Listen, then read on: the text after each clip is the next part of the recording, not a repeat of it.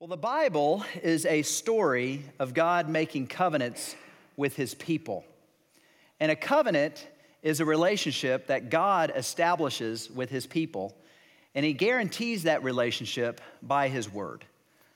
Another way of describing a covenant is that a covenant is a formal agreement between two parties. Fortunately, we have a God who wants to be with his people. He wants to have a relationship with his people. And he established a relationship with his people, and that's what we call covenant. Now, we are in the middle of a sermon series called Covenants, and I'm taking you through all the major covenants that God made with his people from Genesis on. And just to give you a brief summary of what we've covered thus far, there are 7 major covenants in the Bible. We've already talked about 3. The first covenant is called the covenant of life, or the covenant of works. And God, at the very beginning, he made a relationship with the first human being, Adam.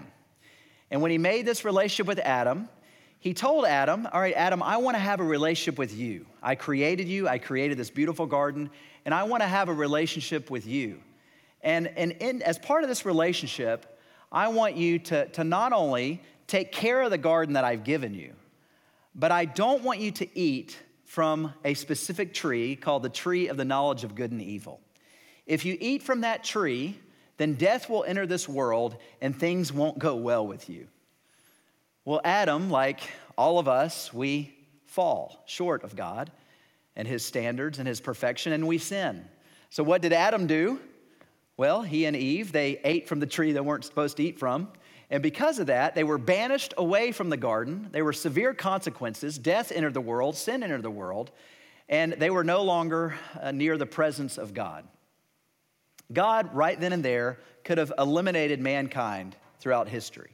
He could have just done away with Adam and said no more.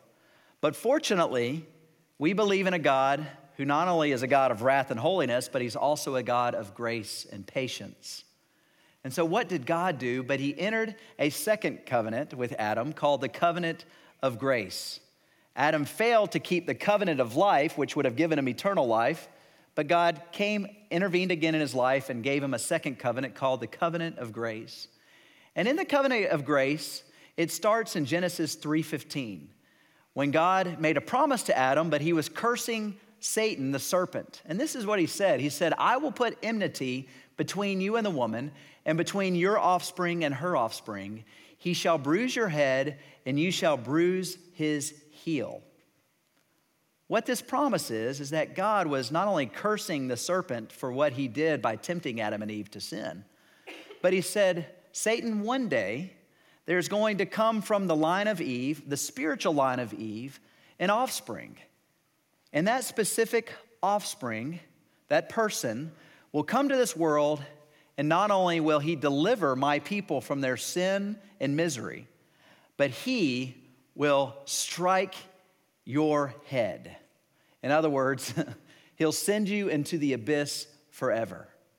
That was a curse to the serpent that God made, and it was also a promise that God gave to Adam that from his line would come a Messiah who would keep the original covenant that God made with him. He would keep the covenant of life. He would not break it. And because of that, because of his perfection, it would make his people righteous, and it would give them hope in this world and in eternity. Well, after the covenant of grace was initiated in Genesis 3:15 with this profound promise, then what happened is Adam's line continued on, and what we see a lot of sin take place. And it got so bad in this world that God said, okay, you know what? I want to eliminate this world. But because God is trustworthy and he always keeps his promises, even though he wanted to destroy and wipe off this world off the face of this planet, he still held true to his promise that he made in Genesis 3:15. And so out of all the people in the world who were wicked, he found one righteous man, Noah. And he said, Noah, I keep my promises, and so I'm going to keep my promise with you and your line. And what I'm going to do is I'm going to bring a flood to this world. I'm going to destroy this world. But I'm still going to hold true to my promise that out of your line will come a seed who will come and destroy Satan. So he told Noah to go and to build an ark, to take his family, to bring animals upon the ark. And then over time, the waters would flood the earth. But over time, the waters would recede. And when the waters receded, then Noah and his family would then go back to the world, and they would not only have a creation that was stable, but they would be able to expand across the world and build God's kingdom. That was all part of God's plan and God's covenant with Noah. So all that took place. And then shortly after, Noah and his family began to rebuild upon this earth. They continued to sin. And the storyline continues of how sin continues to flood the earth. Well, instead of Noah's descendants going all around the world and expanding God's kingdom and telling everybody about a future Messiah to come, instead of doing that, they all focused in on one area, one city called Babel. And in that city, they built this tower because they wanted to make a name for themselves. And they wanted to prove to God that they didn't need God. And they wanted to build a tower all the way up to the heavens. Well, God knew what was going on. And so God wanted to make and put a stop to this. So what did God do? But he confused them by bringing about different languages where they couldn't communicate with one another. So they would stop the building project. And then God spread them throughout the world. He spread them throughout the world, which was his original intention. But in this time, people couldn't understand each other. And so it was mass chaos. So you would think at this time in history, God would break his promise and that there would no longer be any hope for humankind. But here's the good news. Despite our sin and wickedness, God is a God of grace. And he continued to build upon his promise that he made to Adam in Genesis 3:15. And he continued the covenant of grace with a man named Abraham. Abraham was the least likely candidate for God to choose. I say that because Abraham was old in years, and Abraham was a pagan, and he had no children to his name. But yet, God called Abraham to fulfill his purposes. And out of nowhere, God called this non-believer Abraham. And he said, Abram, I want you to go to a foreign land. I want you to leave behind your comfort, your security, your homeland, and go to a foreign land. And there in that land, I will build you a great nation with many descendants. And from your line will come the seed, the Messiah, Jesus Christ. Out of all candidates, Abram was the least likely candidate. But often, God uses us who are least likely candidates to do incredible things for his glory. As we look at the covenant with Abraham that God made, we're going to see two commands God gave Abraham and two promises. The first command that God gave Abraham came in Genesis chapter 12 when he told Abraham to leave his foreign land and to go into a land that he promised him and his descendants. Genesis 12, verse 1. Now the Lord said to Abram, go from your country and your kindred and your father's house to the land that I will show you, and I will make you a great nation. And I will bless you and make your name great, so that you will be a blessing. I will bless those who bless you, and him who dishonors you I will curse. And in you all the families of the earth shall be blessed. This is the first command that God gave Abram, soon to be Abraham. He gave him this command saying, I want you to leave your comfort zone, and I want you to go into a land that I will show you, that you will build upon for generations to come. Fortunately, this passage fell right in the middle of our missions conference. I say that because many missionaries, they feel called by God and they go back to Genesis 12 as a reminder of the calling that God has placed on their life. Just like Abraham, many missionaries, they receive this call from God to go to another land that's not their own, to leave their comfort zone behind and to go tell people about Jesus Christ. Many missionaries can resonate and relate to Abraham in Genesis 12 as they followed this call upon their life. One missionary, his name was Henry Martin. Henry Martin, he was a wealthy, distinguished student and scholar. He ended up going to Cambridge University. And as a student, by the age of 20, he had tremendous accomplishments, especially that in math. He was so good at math that he received the highest recognition possible in that field. But despite his success, at the age of 20, Henry Martin, he felt emptiness inside. And so he said that instead of finding fulfillment in his achievements, he had only grasped a shadow. Martin, he ended up rejecting many opportunities that were presented to him in order to go to the mission field to India. And this is what he said when he felt the call by God to go to India. He said, "Here I am, Lord. Send me to the ends of the earth. Send me to the rough, the savage pagans of the wilderness. Send me from all that is called comfort in earth. Send me even to death itself, if it be but in your service and in your kingdom."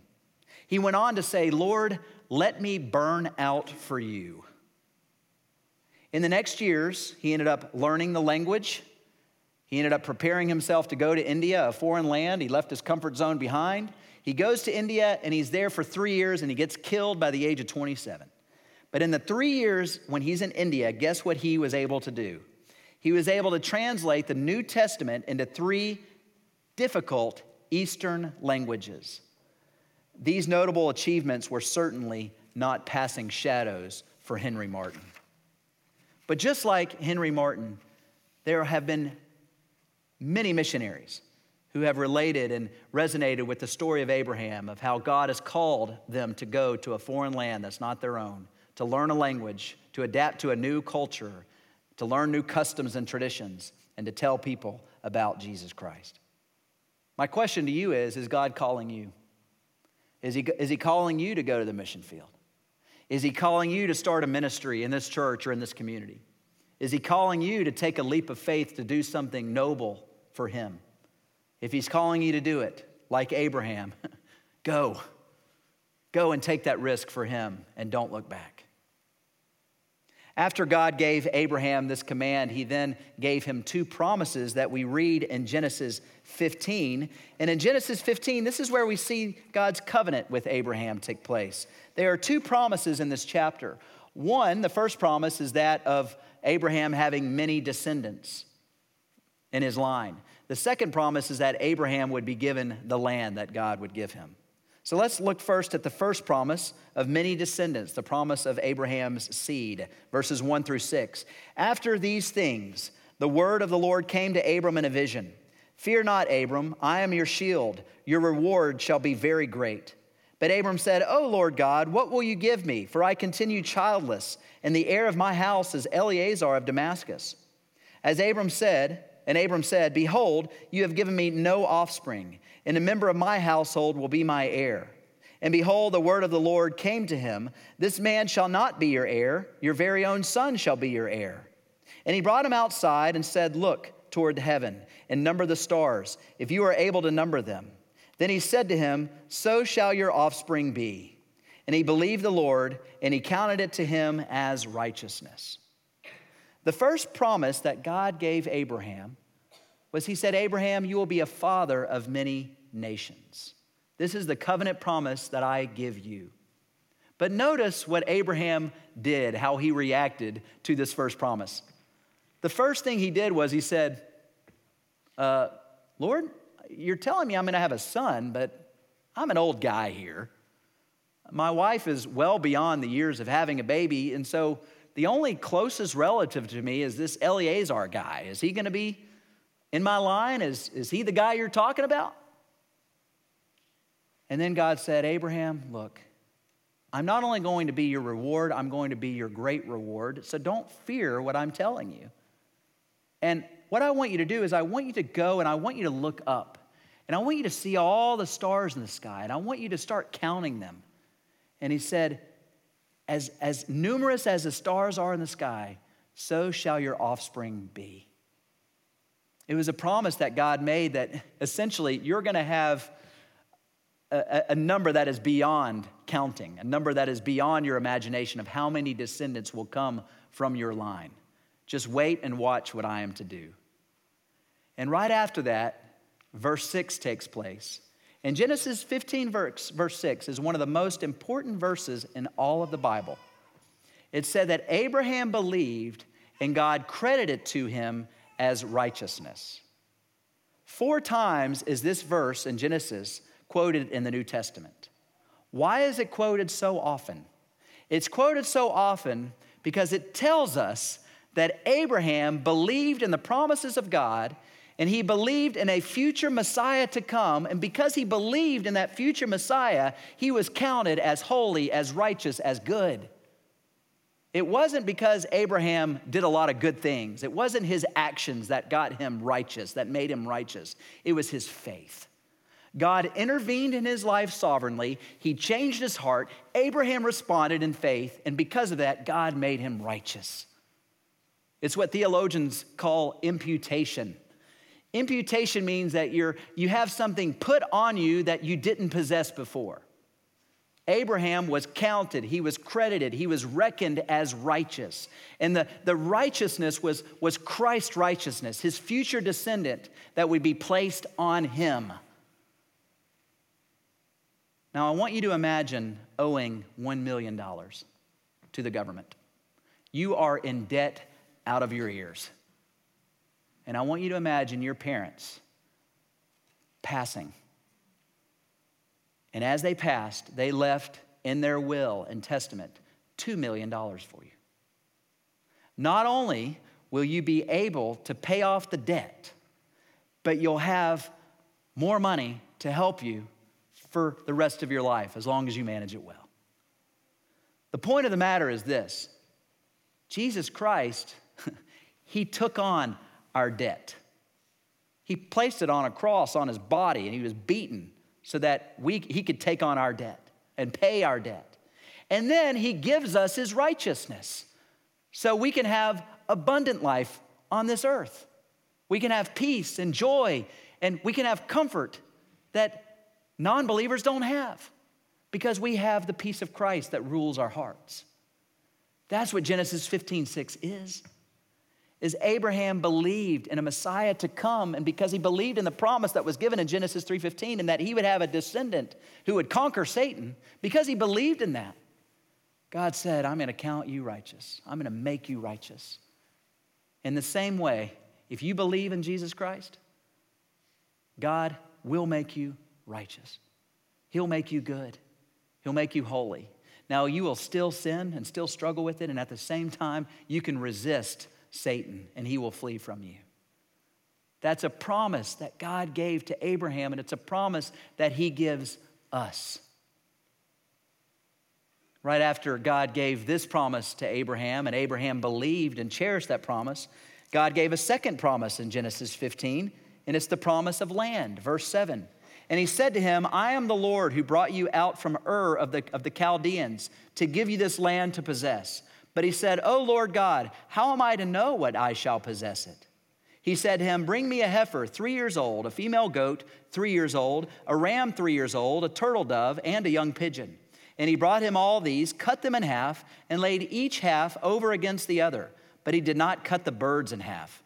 And when birds of prey came down on the carcasses, Abram drove them away. As the sun was going down, a deep sleep fell on Abram, and behold, dreadful and great darkness fell upon him. Then the Lord said to Abram, know for certain that your offspring will be sojourners in a land that is not theirs, and will be servants there. And they will be afflicted for 400 years. But I will bring judgment on the nation that they serve, and afterward they shall come out with great possessions. As for you, you shall go to your fathers in peace, and you shall be buried in a good old age. And they shall come back here in the 4th generation, for the iniquity of the Amorites is not yet complete. When the sun had gone down and it was dark, behold, a smoking firepot and a flaming torch passed between these pieces. On that day, the Lord made a covenant with Abram, saying, to your offspring I give this land, from the river of Egypt to the great river, the river Euphrates, the land of the Kenites, the Kenizzites, the Cadmonites, the Hittites, the Perizzites, the Rephaim, the Amorites, the Canaanites, the Girgashites, and the Jebusites. What happened here is profound. God gave Abram a second promise. He said, not only am I going to make you the father of many nations, but I'm also going to give your descendants this land of Canaan, flowing with milk and honey. You know what's interesting? Right after God was appearing to Abraham and he told him this, what did Abraham do? But he questioned God. He said, God, can you show me a sign? Can you just make it obvious for me that your promise will stand and that this will actually happen? As I read this week, I thought about you and me and how we do the same things, don't we? We ask God to show us a sign. When we start getting impatient, we start saying, okay, Lord, can you just show me a sign to make it abundantly clear that this is the direction I need to go in? Lord, can you make it clear that this is the person I'm supposed to marry? Lord, can you make it clear that this is the house I'm supposed to buy? Lord, can you make it clear this is the job I'm supposed to take? Can you make it clear this is the school I'm supposed to send my kids to? Can you make it clear that this is the time when I'm supposed to retire? I just need you to give me a sign, and then I'll be good to go, and I'll move forward. Well, God doesn't always operate that way, where he gives us signs out of the clear blue. It is important for us, whenever we're facing a big decision, to get counsel, to pray about it, to feel at peace before we make a decision. But at the end of the day, God is with us. He will never leave us or forsake us. If we've done our homework, then move forward. Too much analysis can lead to paralysis. And so often, we have so many options out there that we can analyze things to death and we don't ever move forward. I think Abraham was in that situation right then and there. He's saying, Lord, just show me a sign and then I'll keep moving forward. I'll believe in this promise. But here's what I love about what God did to Abraham. He could have rebuked Abraham. He could have said, Abraham, wake up. Come on, man, I'm talking to you. I'm revealing myself to you in a vision. Is that not good enough? But he was patient with Abraham. And he wasn't just patient. He once again was gracious to Abraham. And he had Abraham go and fall into a deep sleep where there was darkness. And it was this intense vision that Abraham had of how one day his descendants would be thrown into slavery for a land not their own for 400 years. But one day God would deliver his people out of slavery and they would come back to the land that he promised to give Abraham. But here's the thing that God told Abraham to do. And here's the sign that God gave Abraham. And it's one of the most important passages in all of the Bible, Genesis 15:17. He told Abraham, I want you to cut all of these dead carcasses. I want you to arrange them in rows where they're facing each other. And I want you to see yourself kind of walking between these dead pieces. But here's the thing that's beautiful about Genesis 15:17. What God was telling Abraham to do was a tradition that was done in Abraham's day. In the Old Testament days, there would be two kings that anytime they came up with an agreement or a treaty, they would literally cut animals in half. It was really bloody and messy. And they would put them opposite of each other. And both kings, they would walk like a center aisle through the gauntlet together. And the whole point of the matter of these two kings was they were promising each other that if one of them broke the agreement or if they broke the promise, they would be as good as those dead carcasses. Curse would be upon them, and their word would be as good as dead. It was pretty intense, a pretty intense scene here. But this is why I love Genesis 15:17 so much. You don't see Abraham and God going through the gauntlet together, do you? You only see this manifestation of God, a smoking fire pot, a flaming torch going through the gauntlet. It's what theologians call a theophany. Theophany, theos, God, phany, is manifestation. We know that God does not have a physical body. He is a spirit. And at the same time, we know throughout Scripture that God appears in manifestations. And the median to which he appears to people is through fire. There is a passage in Scripture that describes God as an all-consuming fire. And if you think about it, there are at least 3 times when God appeared to his people through the means of fire. When God appeared to Moses, how did he appear to Moses? In a burning bush. When God was with his people through the wilderness, how did he lead them? Through a pillar of fire, cloud and fire. And now, once again, we see God appearing to Abraham through a smoking pot and a flaming torch. An all-consuming fire is who God is. When Abraham sees this, he realizes what's at stake here. He realized the statement that God made to him. What God was saying to Abraham is, Abraham, this is a one-sided covenant. And I, myself, am walking through the gauntlet, not you, me. And as I walk through the gauntlet, I want you to know that if I break my promise to you, I will be cursed and I will be as good as these dead carcasses. You know what God was doing here? He was swearing to himself and on himself.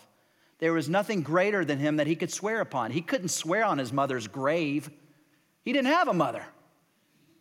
But God swore on himself, a one-sided promise that he made to Abraham.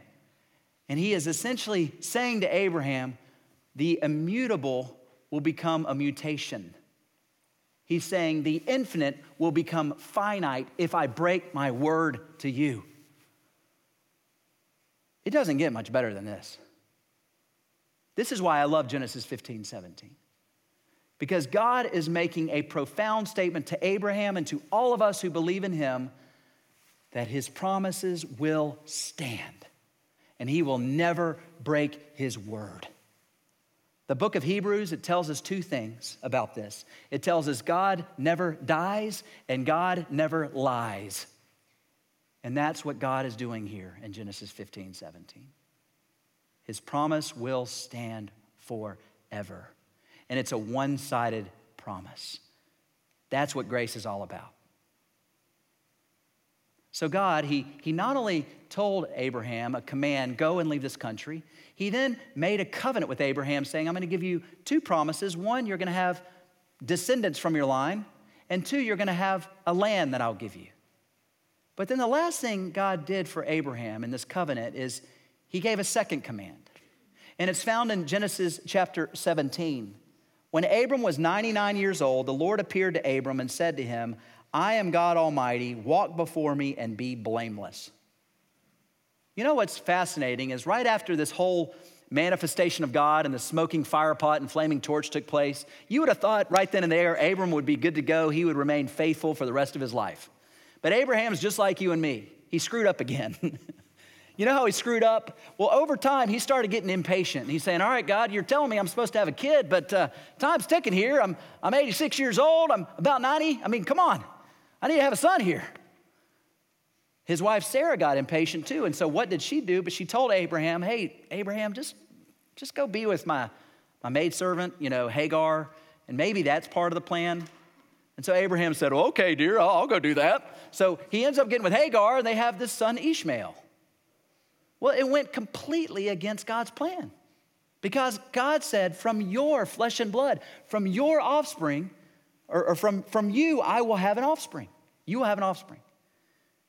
But Abraham went against that because he was getting impatient. How often do you and I get impatient and we take matters in our own hands? That's what Abraham and Sarah did. And there were severe consequences to that decision because what happened? Well, God cursed Ishmael, essentially saying, well, out of the line of Ishmael, there's going to be great war and hostility between the descendants of Ishmael and your future descendants. And that war is still happening. It's called Islam. We see that still today. Because Abraham got impatient and he took matters in his own hands. But here's why I bring up Genesis 17. Despite Abraham's sin, God still was patient once again with Abraham. And he gives him another command saying, okay, you've already made a lot of mistakes. Now you're 99 years old. I'm going to give you that son. 14 years go by and Isaac is born. God's grace. But God told Abraham, I want you to be blameless and I want you to be faithful. Why do I bring that up to you? Because God calls each one of us faithful. And we're not going to do things perfectly like Abraham didn't, like Noah didn't, like everybody else who's ever lived didn't other than Jesus. We will mess up. We will sin. And at the same time, God tells us to pick ourselves back up when we mess up and to keep moving forward and be faithful every day. So as we close out this message and we prepare for the table, I want us to think about 4 things briefly. The first thing is, if God is calling you to do something, do it. Don't analyze it so much. Jump in. George Murray, a missionary to Italy, he was a president of Columbia International, and he once said that for years he was willing to go to the mission field, but he was planning to stay. It wasn't until he was planning to go but willing to stay did God send him to Italy. My question to you is, are you willing to go but planning to stay, or are you planning to go and willing to stay? There's a big difference. The second thing I want you to take away from this is trust in Jesus Christ. As you trust in him, his righteousness will be placed on you. There's no other way to get to heaven but through Jesus Christ. And if you're here today and you've never trusted in Jesus Christ, trust in him now. Trust in him today. And the way you do that is you repent of your sins, you cling to his promises, and you start walking for him and living for him. The third thing is even when your faith wavers, trust in God's promises because he never breaks his word.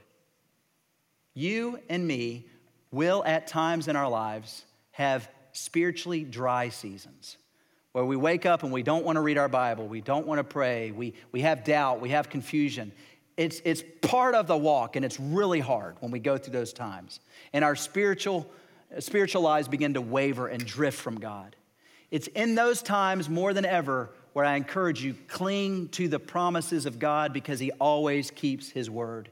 And if you're in that season right now, cling to his promises.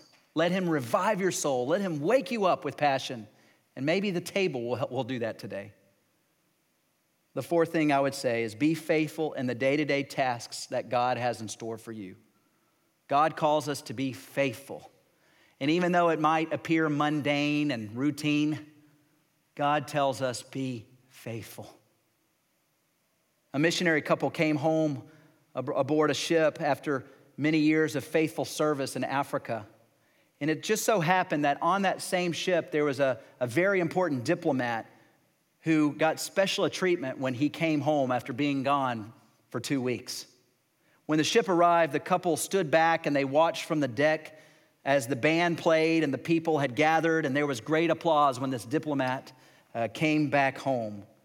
And as the diplomat, as he walked down the gangplank and he was whisked off in a lovely limousine to the sounds of music and applause. What was interesting is right after he walked and went through all this, the missionary man and his wife, he looked over at his wife and he just said, "You know, honey, we just served in Africa for 30 years. And he said, it just doesn't seem right after all these years that we would have this kind of treatment. And here this fellow, this diplomat's been gone for 2 weeks, and he gets that special kind of treatment." He says, it just doesn't seem right. His wife, she put her arms around her husband, and she said to him, "But honey, we're not home yet." I bring this up to you because sometimes being a Christian, it's not only hard, but just living day to day and being faithful, that's where it gets challenging. But that's the most important thing we can do, is just to be faithful and not expect achievement and recognition for what we do. It's not about that. Because recognition on this earth, it comes and it goes. But here's the thing we need to all understand about the big picture of life. We are here for just a little bit, a little bit. Our life is but a vapor and mist that goes away and vanishes.